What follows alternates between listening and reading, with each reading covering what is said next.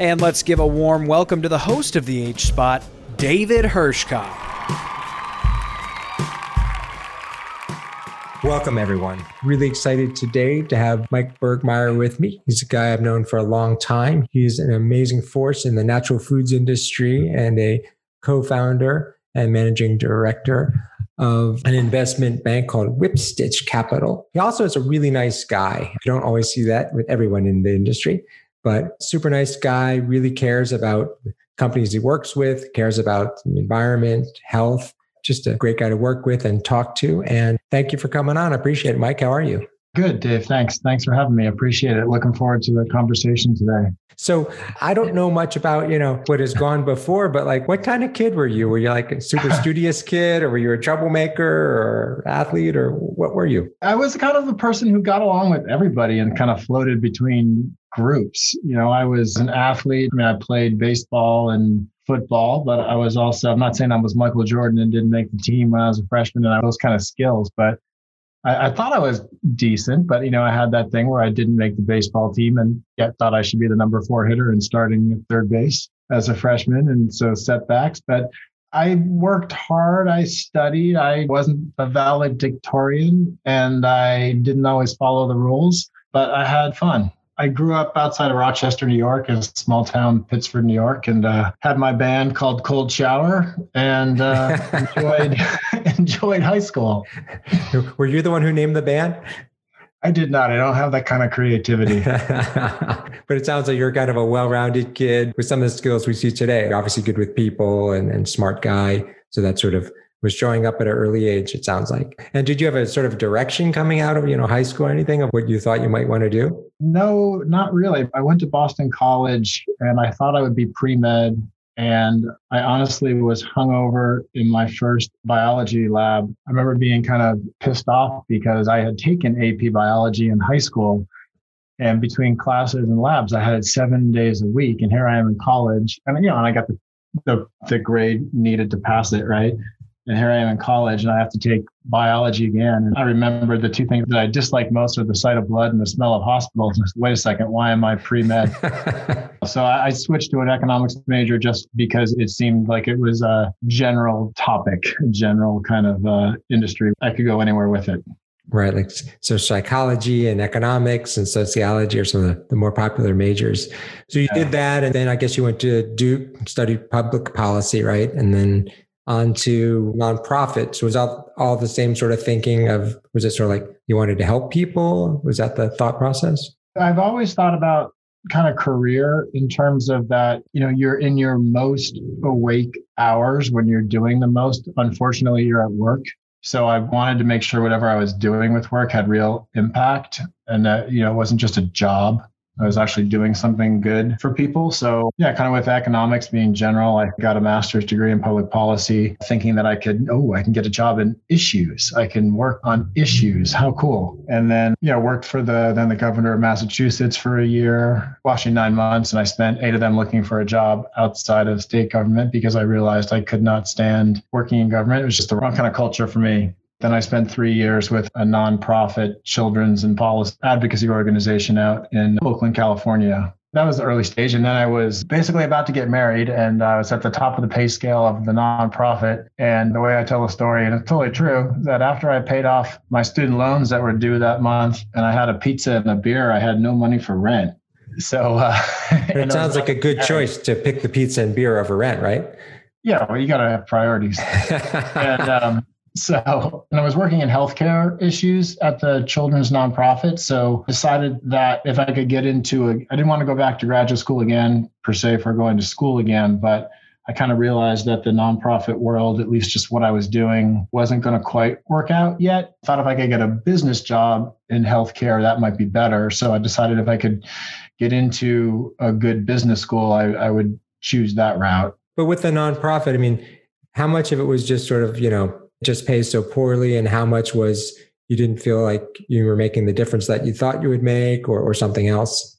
Yeah, good question. I thought it was making impact. I think nonprofits are actually a fantastic job for young people to do because in part the pay at nonprofits is not great. My experience was that they got a lot of really talented younger people who were given a lot of responsibility at a young age. And then you're able to kind of, execute on that, get a lot of great experience. And I certainly did. I did a lot of growing up there professionally, but I was living in San Francisco in the Bay Area then too. And, cost of living was high. And I just could kind of see the writing on the wall that financially it was going to be a pretty tough road.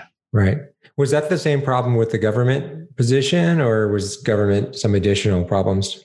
Government, I kind of felt like I could impact people more by influencing what government did instead of being a part of government. And it may have been an age thing too, and just my role, because it was more on just the execution side. I worked for the Executive Office for Administration and Finance. It was under Governor Bill Weld. It was a Republican in Massachusetts, but I kind of say like a Republican in Massachusetts is a deep liberal in North Carolina. So like it's kind of where I also kind of just started to dislike the whole label thing in the world and life. And actually, Charlie Baker was kind of my second direct boss, who's now the governor of Massachusetts. So again, a Republican governor in a deeply, deeply liberal state. But no, it was just, the people, the culture, it just wasn't the right fit. It was too slow. It was too slow for me. Too many obstacles, too many restraints and so forth. Sort of the usual things we think about government work. And too many long water cooler conversations. I just kind of wanted to get shit done. Yeah. Well, does that sound, you work with a lot of entrepreneurs, so it sort of sounds like that's the classic entrepreneur mindset of like, what's the bottom line? How do we get things done? Yeah, definitely. It just wasn't right. It wasn't right for me.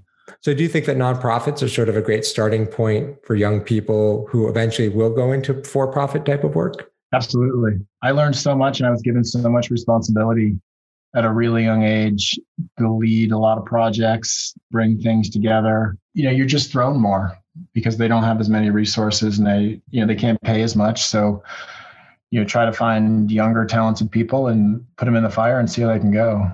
Right. Which sounds like board work too for nonprofits. We're just happy to have you.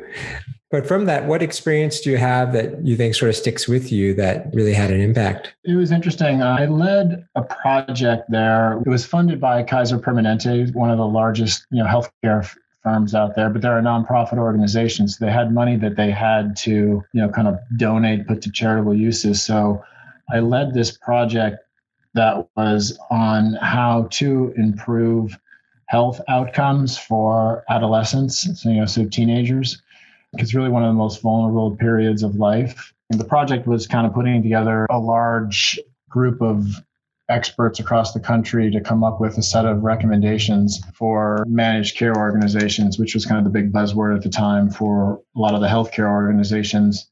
And it gave me a lot of confidence because I didn't know anything. I didn't know anything about healthcare. I didn't know anything about adolescent health. And here I am talking to, 10 preeminent experts around the country. So you figure out what you need to say, how you get people to trust you, to listen to you, how to listen and bring things together. And it taught me a lot about healthcare too. I'm probably one of the only investment bankers out here who desperately thinks we need single payer because we don't have a healthcare system. We just have a sick care system. And there's, at least in the adolescent world, for that kind of covered life in a healthcare plan, there's zero incentive to prevent any outcome because when the outcome happens, you're going to be on someone else's health insurance plan. Right. Yeah. We use Kaiser, and Kaiser definitely has more of an emphasis on preventative care. Yeah. But it's because they have such a high percentage of covered lives in California. They're one of the few plans that exist that actually might financially benefit, when the member is 50, if they can prevent some malady or a negative health outcome when they're 16. Right.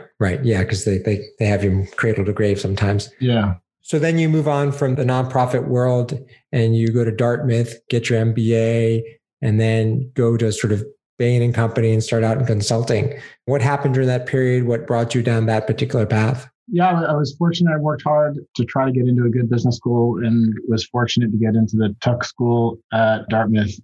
But the history of thinking I wanted to go into the medical profession, and then I quickly get somewhere and realize that's not right. So here I was going to business school thinking that I'd get on the business side of healthcare and then not be a doctor. But I started talking to alumni from Tuck, the first or second week of school, and got a lot of advice saying that if I didn't have MD after my name, that I should not go into healthcare as a profession. especially as your first job out of business school. Just the system is not the easiest to navigate. And people were saying that the success of your career would be too much based on who your first boss was. So here I was again saying, oh my God, what am I going to do? A third of Tuckle students at the time, at least, went into investment banking. A third went into consulting, and then a third other. Ironically, I now own an investment bank, and I had zero interest in investment banking.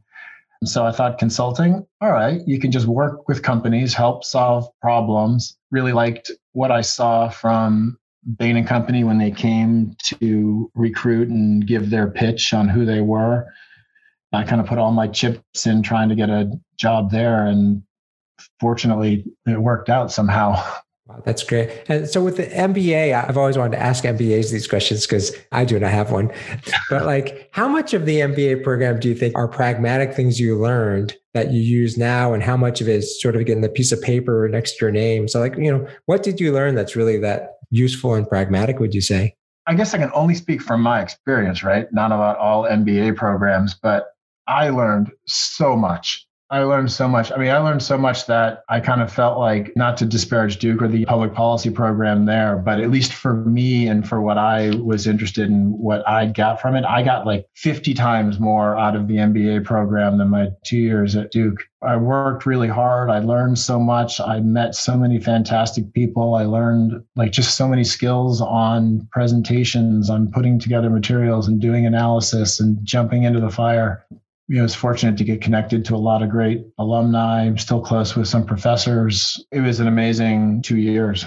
So is it sort of 1/3 connections, 1/3 skills, and 1/3 sort of having the degree, or how would you sort of parcel that out? Yeah, I guess, the connections come in later, and certainly the openings. I mean, if you think about it, like Bain Company only recruited from 10 schools or so. So I was fortunate to be at one of those schools. So I guess the connections play in there. I mean, for me, Dartmouth was a great environment. We were, 2 hours away from the closest city in Boston.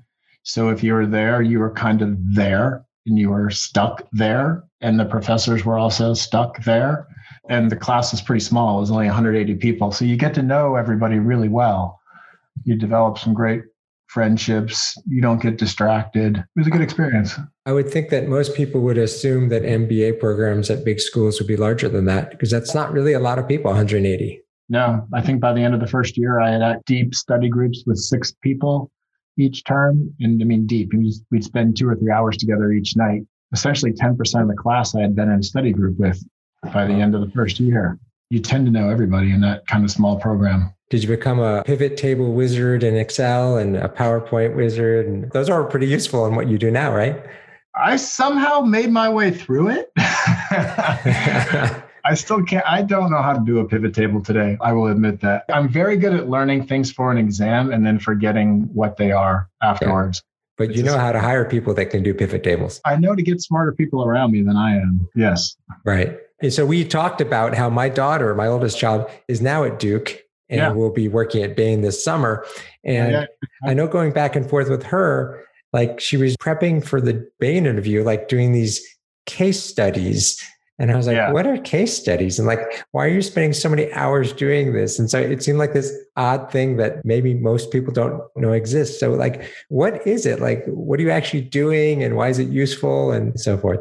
Yeah, the case study is interesting. Just as an interview, I still give people questions like this when I interview them, and I know they haven't practiced, but the case study is basically kind of asking someone an extremely odd question, typically an odd question, and then asking them to solve it very quickly, knowing that it might be something that would take a couple of weeks or you'd need independent sources and data to get. It's a great way to get inside someone's head and see how they break down a problem. And you're also asking the person to how they break this down to do it verbally. And the way I always do it for people is like, I want to see how your brain works and how you can logically break down a complex question. I mean, there's stupid questions like, how many cows are there in Canada? How many ping pong balls can fit in a 747? What's the revenue of the U.S. Postal Service? You got 5 minutes. And don't give me a number. I want to hear everything going on in your head as you're thinking through this. So is this something that's sort of you second guess yourself a lot? And you're like, Huh. Did I do that okay? Because I guess there'd be a lot of different ways of approaching these sorts of questions, right? Yeah, yeah. No, during one of my Bain interviews, I completely reversed course halfway through because I was going down a line of thinking, and then I just hit the end and like, oh, wait a second, that's totally wrong because that'll never work. Or then, you have to gut check. You get a number, and then you have to figure, all right, what does that really mean? So you think through it. It's interesting. I mean, so even I started doing questions like that to people we would start to hire. And then I started to realize that because of email and the internet, young people today don't even know anything about mail. I had MBA grads saying, okay, revenue of the U.S. Postal Service, the mail, that gets delivered once a week. Or people saying it's 3 times a day. People have no clue. Oh, wow. People have no clue about Maybe if you said it was snail mail, then they would understand it because the term mail, it maybe threw them off. So we all hear investment bankers, private equity, all this kind of stuff. But what do you actually do? What's a typical day for you? What do you do in the morning? What do you do in the afternoon? What are you physically doing? Yeah, I mean, I think one of the great things is that, at least on the investment banking side, that no 2 days are ever the same.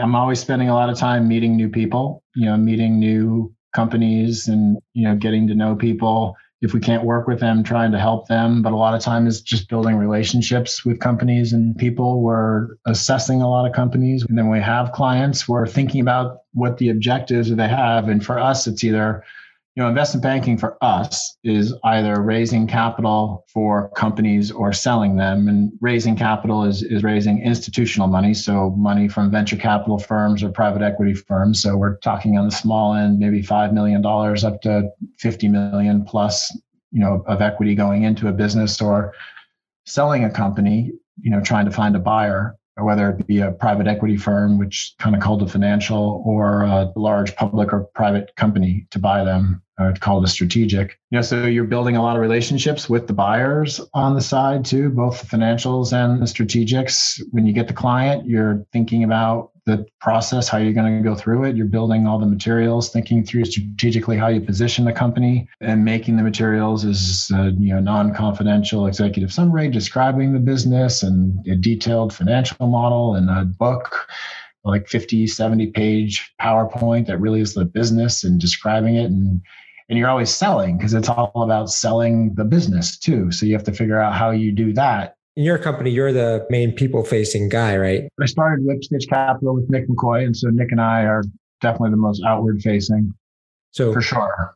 So you think most of your time in meetings, either with your own team or with entrepreneurs or with capital sources? These days, it's a lot of Zoom. So I spend a lot of time standing in front of my desk, staring at my screen I say talking to my screen. It looks a little bizarre, but meetings with buyers, meetings with the companies, meetings with prospective clients, a lot of internal calls. Yeah, it's hard to find time to actually do the work. And so the work is sort of the analysis and modeling and document production and all that. And I assume that if you're not doing it, you just have other people in the firm do it. Yeah, we've got a fantastic team. And that's one of the things that I'm really proud of what we've created here. There's 10 of us, and so Nick and I are the 2 managing directors. We have 3 vice presidents. They've all worked with me and Nick at Lipstitch, and then at the previous investment bank where we were for 6, 7, 8 years each. They're all fantastic. They're experts. We've developed a great crew of analysts underneath them as well. Our team is amazing. Sort of work-life balance. How do you balance family time and exercise and, taking care of yourself and, friends and work and nonprofit? If you do that, how do you fit all in?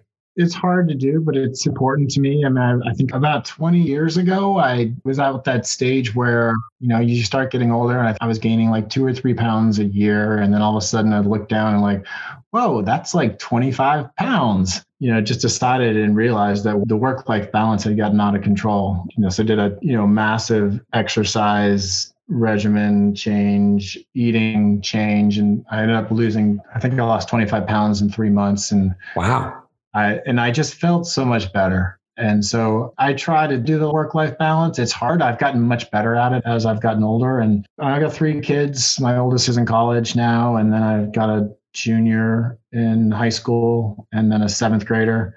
I mean, you can make a pretty solid argument that I didn't do a good job with the work-life balance because I am divorced, and but marriage is hard, and it just, for various reasons wasn't, didn't work out, which is fine.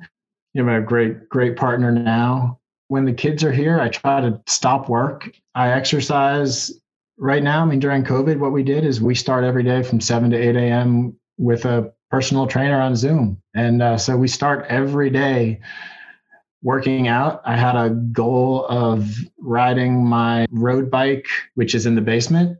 I refuse to get on the road. I've had too many friends with bike injuries, but I just completed yesterday. I hit my goal of 2,500 miles for the year. Wow. Riding the bike.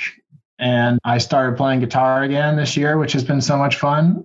And I was learning the solo to Stairway to Heaven the other day and the intro, trying to get that down. And you're a big Foo Fighters fan, right? So love the Foo Fighters, yes. So you're trying to learn a couple of their songs too? Yeah, Everlong and Monkey Wrench. Those were the first two songs when I got started again this summer. Are they particularly hard? Was it Iron Man, the song that everyone learns at first on a guitar?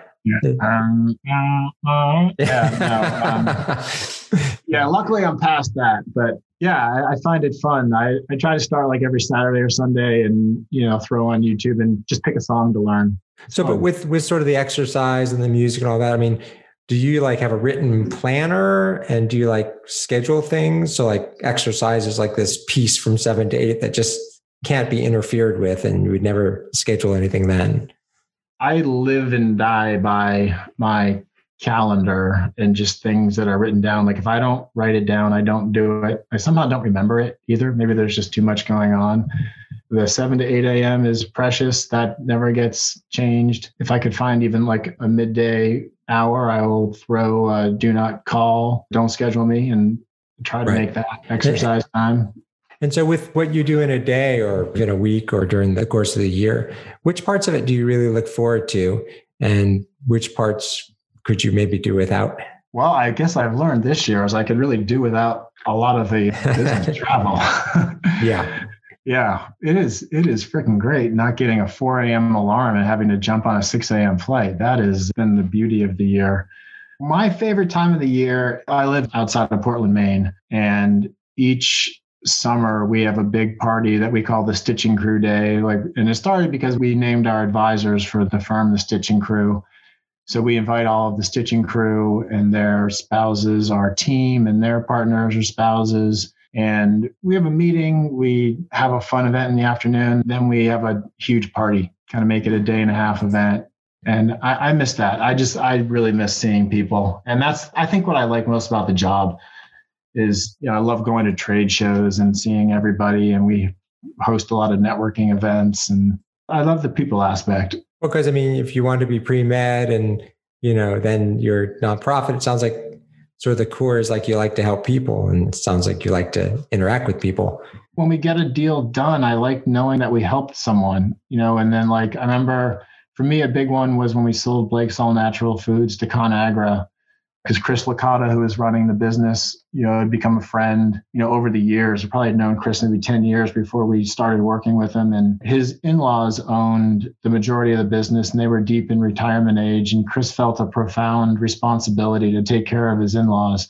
And then we as a team, we all felt like this. It was me, Nick, and Greg working on this the most, but we felt a profound responsibility to help Chris and make sure that Chris could take care of his family. So selling, sure, it was great for us and there's a fee associated with it, but it really felt like we helped Chris's in-laws have a retirement and, succeed. And we were able to make Chris, complete his journey on what he was trying to accomplish for his in-laws. So those are the greatest rewards for me. Right. But coming out of COVID now, you learned you didn't like the travel, but you do like the people. So is there a lesson going forward for you? Is there some way to modify once COVID's over? Yeah, I think just less travel in general. Yeah, but I got a lot of personal travel I want to do. Oh, I'm sure. The bucket list kind of stuff. Yes, that's been growing. Yeah, they've got to get to the Maldives before they're underwater. So when you think about you did consulting, you're now investment banking, you deal with private equity all the time. And, when people think about the financial professions, some are Wall Street, some are outside of Wall Street. What's really the difference? Like, are they the same people that go into them? And is the work really that different? And sort of like, for listeners who don't really know the difference, what's a quick sort of rundown? Well, I mean, for me, so I actually, after consulting, I worked in venture capital before I got into investment banking. And I worked at a very, very small fund. It was a $10 million fund. And I guess keeping with my nonprofit background, it was a for-profit subsidiary of a nonprofit organization. But that's when I ended up leading for deals in the natural product sector and kind of got into the whole food, beverage, personal care world. But it was interesting to me because our fund also did technology deals and things like that. And I quickly realized that I had no interest in the technology space and that those weren't my people. It's interesting to me, you asked about the financial jobs and private equity versus banking, but since my experience is all with consumer-focused investors and consumer-focused bankers, but I mean, I don't deal a lot with bankers except our bankers, our team. So for me, it's Whipstitch, and a lot of private equity, venture capital investors. A lot have come out of banking. I think there's just great people in this industry overall that kind of look to help people. And, obviously we're focused on, what we call better for you consumer, but it's natural, organic, healthy, functional products, things that can, hopefully help you live a better, healthier life. And I've just kind of seen that on the investor side, that you typically find people who have gravitated to this because they also believe it and live it too. So I'm living in my own bubble and subset of the world. Happy, healthy, natural foods bubble. Yeah, that's not reality. Yeah. I kind of say I went to Disney World with the kids once, and then I remember I got off a plane in Vegas, and the two things I could say were like, yeah, if I'm in Disney World or if I'm in Vegas, I'm realizing that I am nowhere near the average American. Right. I could see that. What are the most typical mistakes that you see sellers make? Where do they go wrong or short themselves on value? Well, I think a lot of people who are building companies and then want to sell a company may not understand what actually drives value. They might be looking at other precedent transactions and thinking that they get known as the comparables or the comps. The comps are the deals that have been wildly successful for the most part. And for every successful company and growth story, there are 100 or 200 that were not. Yet people believe that the comps are applicable to every company. Yeah. And that's just not the case. So it does get us very excited though in the industry. Like for weeks we'll talk about, wow, that guy got $1 billion. How did he do that? Yeah.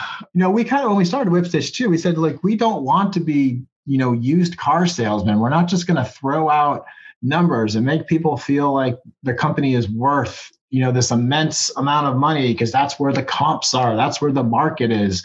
We've always tried to be as brutally honest as we can, and also recognizing we're not doing the hard work. The entrepreneurs are doing the hard work here, taking the risk, building the companies. We're just privileged when we're allowed and able to work with them. We think of you as a banker, but you're an entrepreneur also. I mean, so you've worried about payroll and done a lot of the same stuff as people in my shoes and some of your clients. So it's sort of interesting. I mean, Nick and I started Whipstitch a little over 5 years ago now. And, we thought it'd be an easier transition. It turned out to be pretty abrupt. And we basically had, from the point where we discussed, doing this with our former employer to starting Whipstitch, I think we had about 48 hours. We left a previous investment bank and, we're forced to start Whipstitch, and we did that, and it's all been great. But yeah, there were just two of us, and we paid ourselves nothing.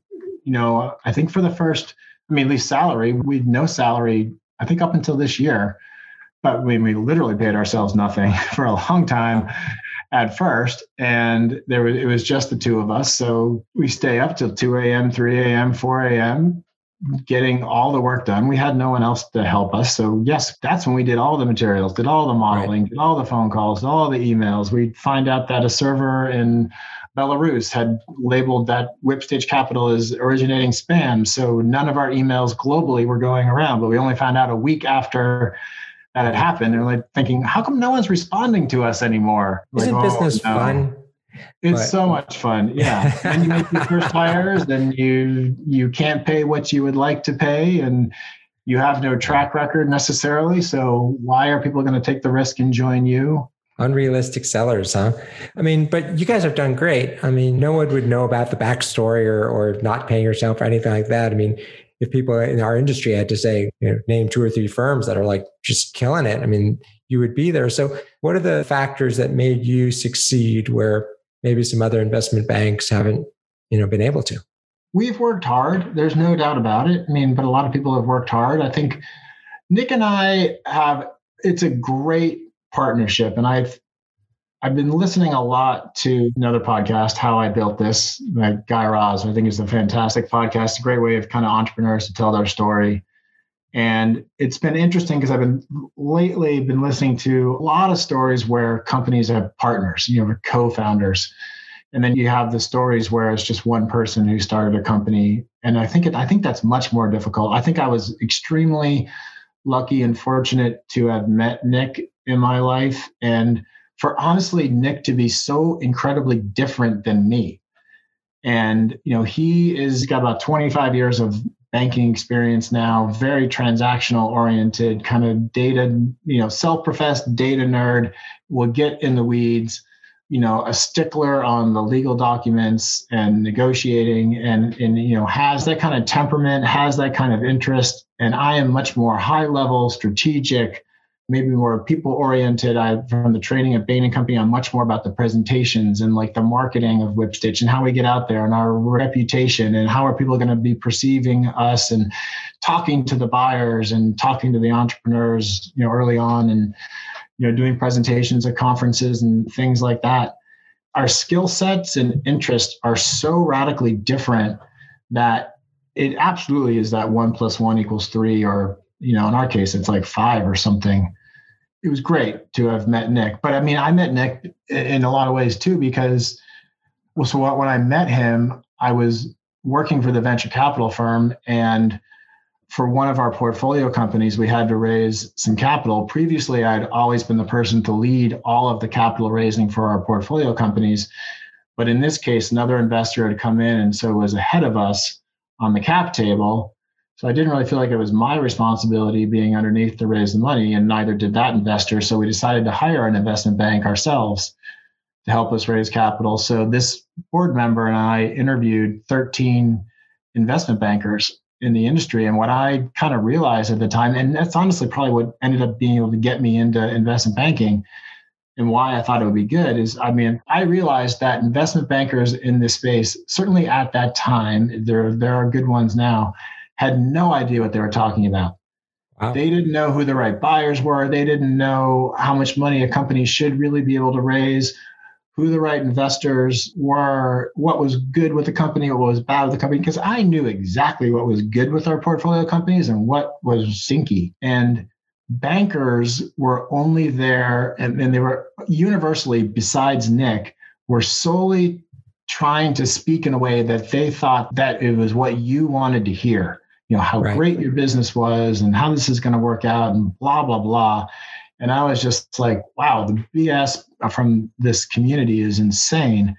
And Nick was the only one who was saying things like, no, I don't think you should raise a lot of money. Like, performance needs to improve. You should just raise as little money as you need to get by over the next 12 months. It was also during a recession. The market's not good right now. So I had a lot of respect for Nick early on. And so I ended up hiring Nick, as a banker. he's a great guy. I can testify. Yeah. So I don't know if you can pull something out, but, if there's younger or newer business people listening to this, is there sort of a piece of advice that from your experience you would give them, something not to do or something to do to just sort of be successful, either in the investment banking world or in the food industry? I honestly think it's probably investment banking, food, anything that people want to do. You really have to just do what is interesting to you. And you have to follow your gut with that. Like when I was at Tuck, like I said, I never thought I would be an investment banker. I did not want to be an investment banker. If you could give me a list of 10 professions and I had to rank them from 1 to 10 about what you want to be, what you don't want to be, investment banker would be 10. I probably would have even put it on the list. And venture capitalist would have been high on that list too. And here I am after business school, I become both a VC and now owning an investment bank. But For me, I didn't even like to describe myself as an investment banker when I started doing this. I would say I raise capital and sell natural and organic food and beverage companies. Wow. And I refuse to say investment banking. No, I'm fine with it. But well, you just never know, I guess. Huh? So if you had a mulligan and you could do one thing over in life, what would you do over? I should have never stopped playing the guitar. Maybe you could have been in the Foo Fighters. Oh, I know. I can't sing. So I'd be a bass player, right? The bass players never sing. I don't really live from the perspective of saying that I wish I had done something differently. I think you learn from everything you do. I've made mistakes in life. I've done things, I can look back and regret, but it all helps create who you are and, who you have around you in your life. So I don't really have any regrets. I don't think I would do anything differently. It's been an interesting path to get here. I love where I am right now. I would like to be a better guitar player though. So yes, I wish I had not stopped playing guitar. The good thing is, you know what to do. It's just practice, right? People that are listening, do you want them to go check out Whipstitch Capital on your website or? Sure. We put a lot of information on our website. That's one of the things we've tried to do that's probably pretty different than a lot of, I always hear that our website looks nothing like any other investment bank's website. We've got a whole section that's just on education and kind of, we call it our take, by articles we've written, presentations that we've done, links to video presentations that we've done. We're always trying to think of, we've learned a lot in this industry, so we'd like to pass on that knowledge as much as we can. We can't work with everyone, and it may not be the right stage for us to work with a company if they're kind of growing and emerging. But if we can be helpful, we'd love to be helpful. So yeah, there is a lot of information on the website. There's nothing going on. I can't point. Just more Zoom, a lot of Zoom. Take your vitamin D, stay safe, and check out our take. Practice your musical instruments at home. Well, Mike, thank you. Thank you very much for taking the time out and being with us. And I hope that you are safe. And I look forward to seeing you when trade shows begin again. Maybe you can play a guitar solo at one of those for us. That would be fun. I could do that. Maybe I'll come up with a Whipstitch jingle. that would be fun. That's a good idea. A little passion project. Yeah. All right. Thank you very much. I appreciate it. All right. Thanks, Dave. All right. Thanks. All right. Bye. Give it up for Dave Hirschkopf, everybody. You've been listening to the H-Spot on the Funnel Radio channel. Never miss an episode. Be sure to subscribe at thehspotpodcast.com.